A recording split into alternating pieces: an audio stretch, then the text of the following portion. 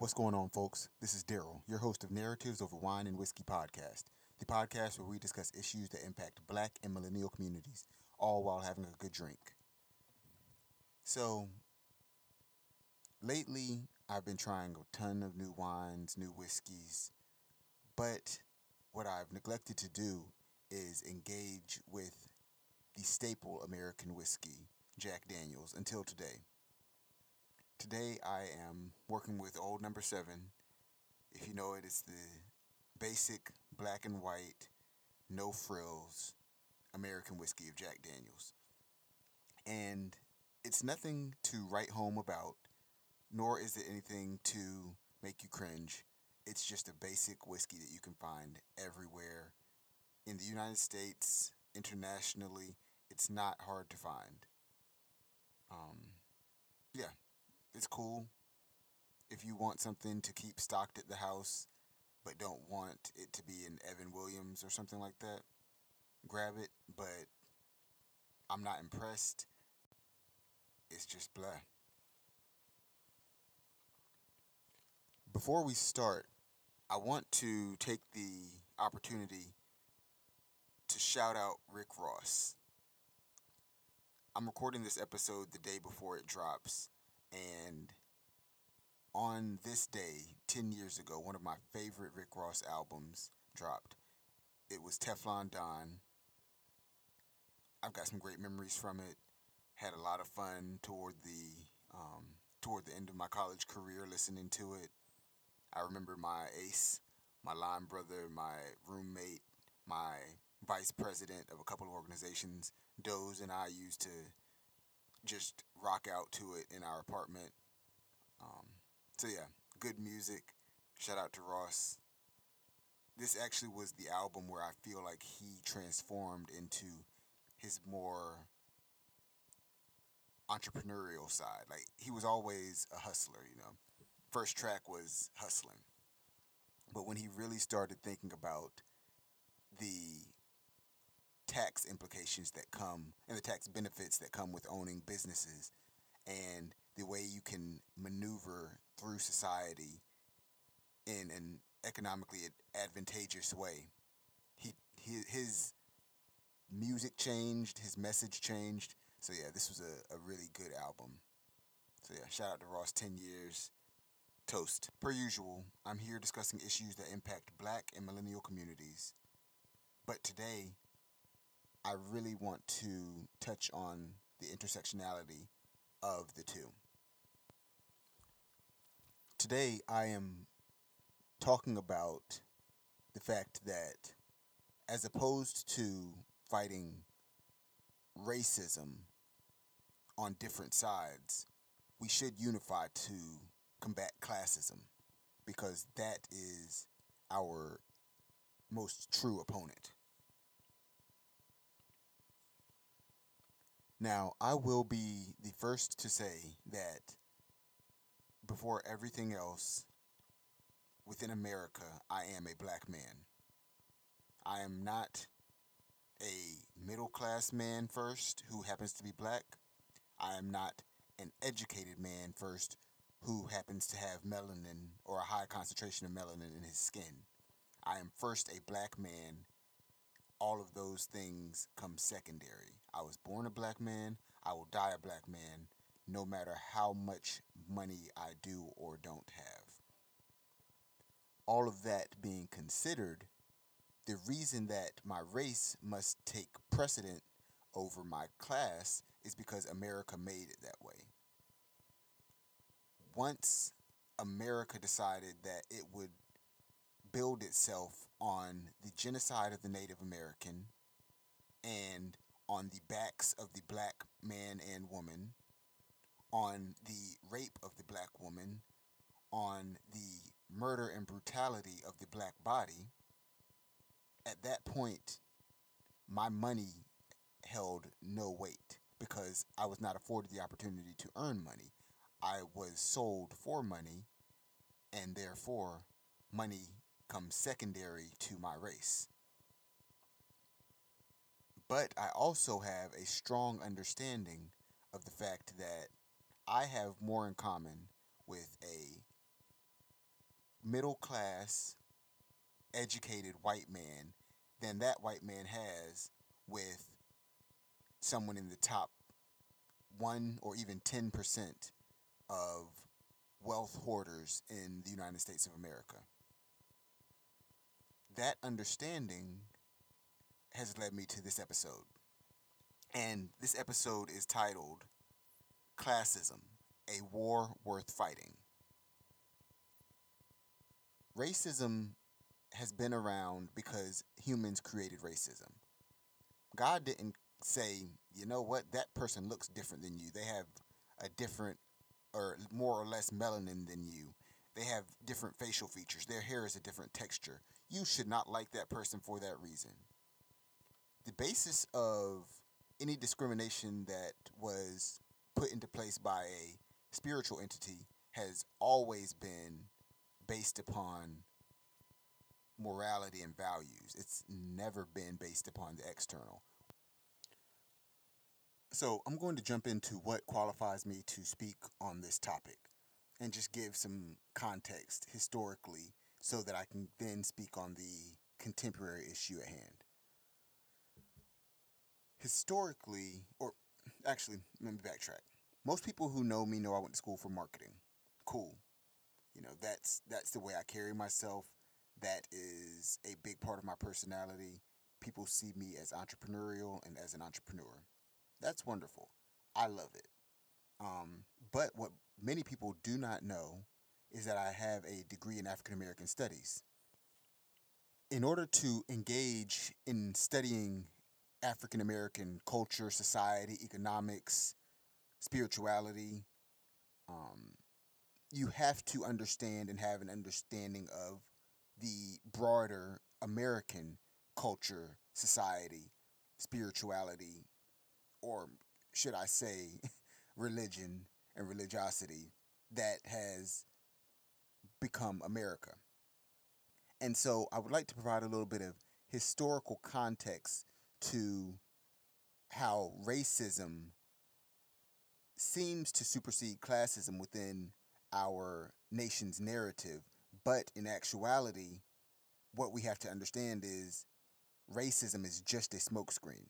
So we're going to go back to Reconstruction, the period about 15, 20 years following the Civil War, or following the end of the Civil War, in which Africans who once were enslaved are now set free.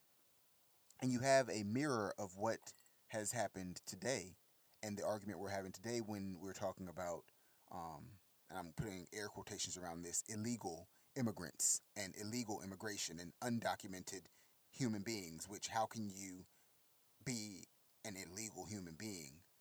I can understand the term undocumented because, okay, that on the surface level makes sense. But to be illegal as a human being, not so much. So, right now, we'll put it into, I will take the historic context and put it into terms that we can more so relate to today.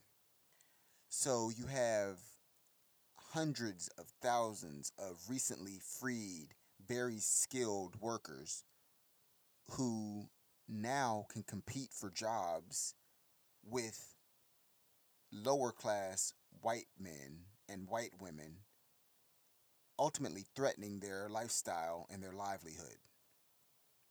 That is scary. Much like right now, you have hundreds of thousands of people migrating to the United States who would not take for granted the freedoms that we often take for granted. And they're willing to work much harder than we are. Thus, we feel threatened, and that threat turns to fear. That fear turns to hate. And that's why the orange idiot is in the White House right now, because he has harnessed that hate against brown people. See, you can't harness hate in public against tax paying black people because that's politically incorrect. It is not on paper illegal for me to be a black person in the United States of America. Now, is it seen as illegal in society for me to own a gun, even if it is a legal firearm, just because of the social constructs we've built? Certainly. But you can't say that. What you can say is that human is not documented in this country and they are illegal and we don't like illegal stuff. And if these humans are illegal and we don't like them, then that's justifiable. Um, so the thing is, for the 100 plus years, or not even, excuse me, nope, not even 100 years of the United States being an actual nation, there were white citizens who were seen as fully fledged landowning citizens who now have to compete with newly freed enslaved Africans, and they didn't like that. Um, because it reminded them that they are at the bottom rung competing with someone else who is also at the bottom rung of society. In order to fuel in order to fuel the fire, the rich white people said, "Hey, you know what? Let's have these poor people, whether black or white, fight against one another and distract them. Let's tell them, the poor white people, they're on the same level as we are, the rich white people. The black people are your enemy." And whole time, these rich white people are sitting here taking pieces of the pie while we fight amongst each other for one slice. They're taking 8 out of the 9. What kind of sense does that make? Why are we fighting one another for resources that neither of us have, while someone continues to hoard the resources that neither of us have ever had, but that we all work much harder for than those who hold them? These are the things that we need to be discussing. Yes, police brutality matters. Yes, racism matters. Yes, sexism and homophobia matter. But these are smoke screens put in front of us so that we are distracted and not focused on the fact that we are being used as puppets in this larger scheme of things. I have more in common with my white male friends and white female friends from college than they have in common with a Jeff Bezos or a Bill Gates or a Mark Zuckerberg.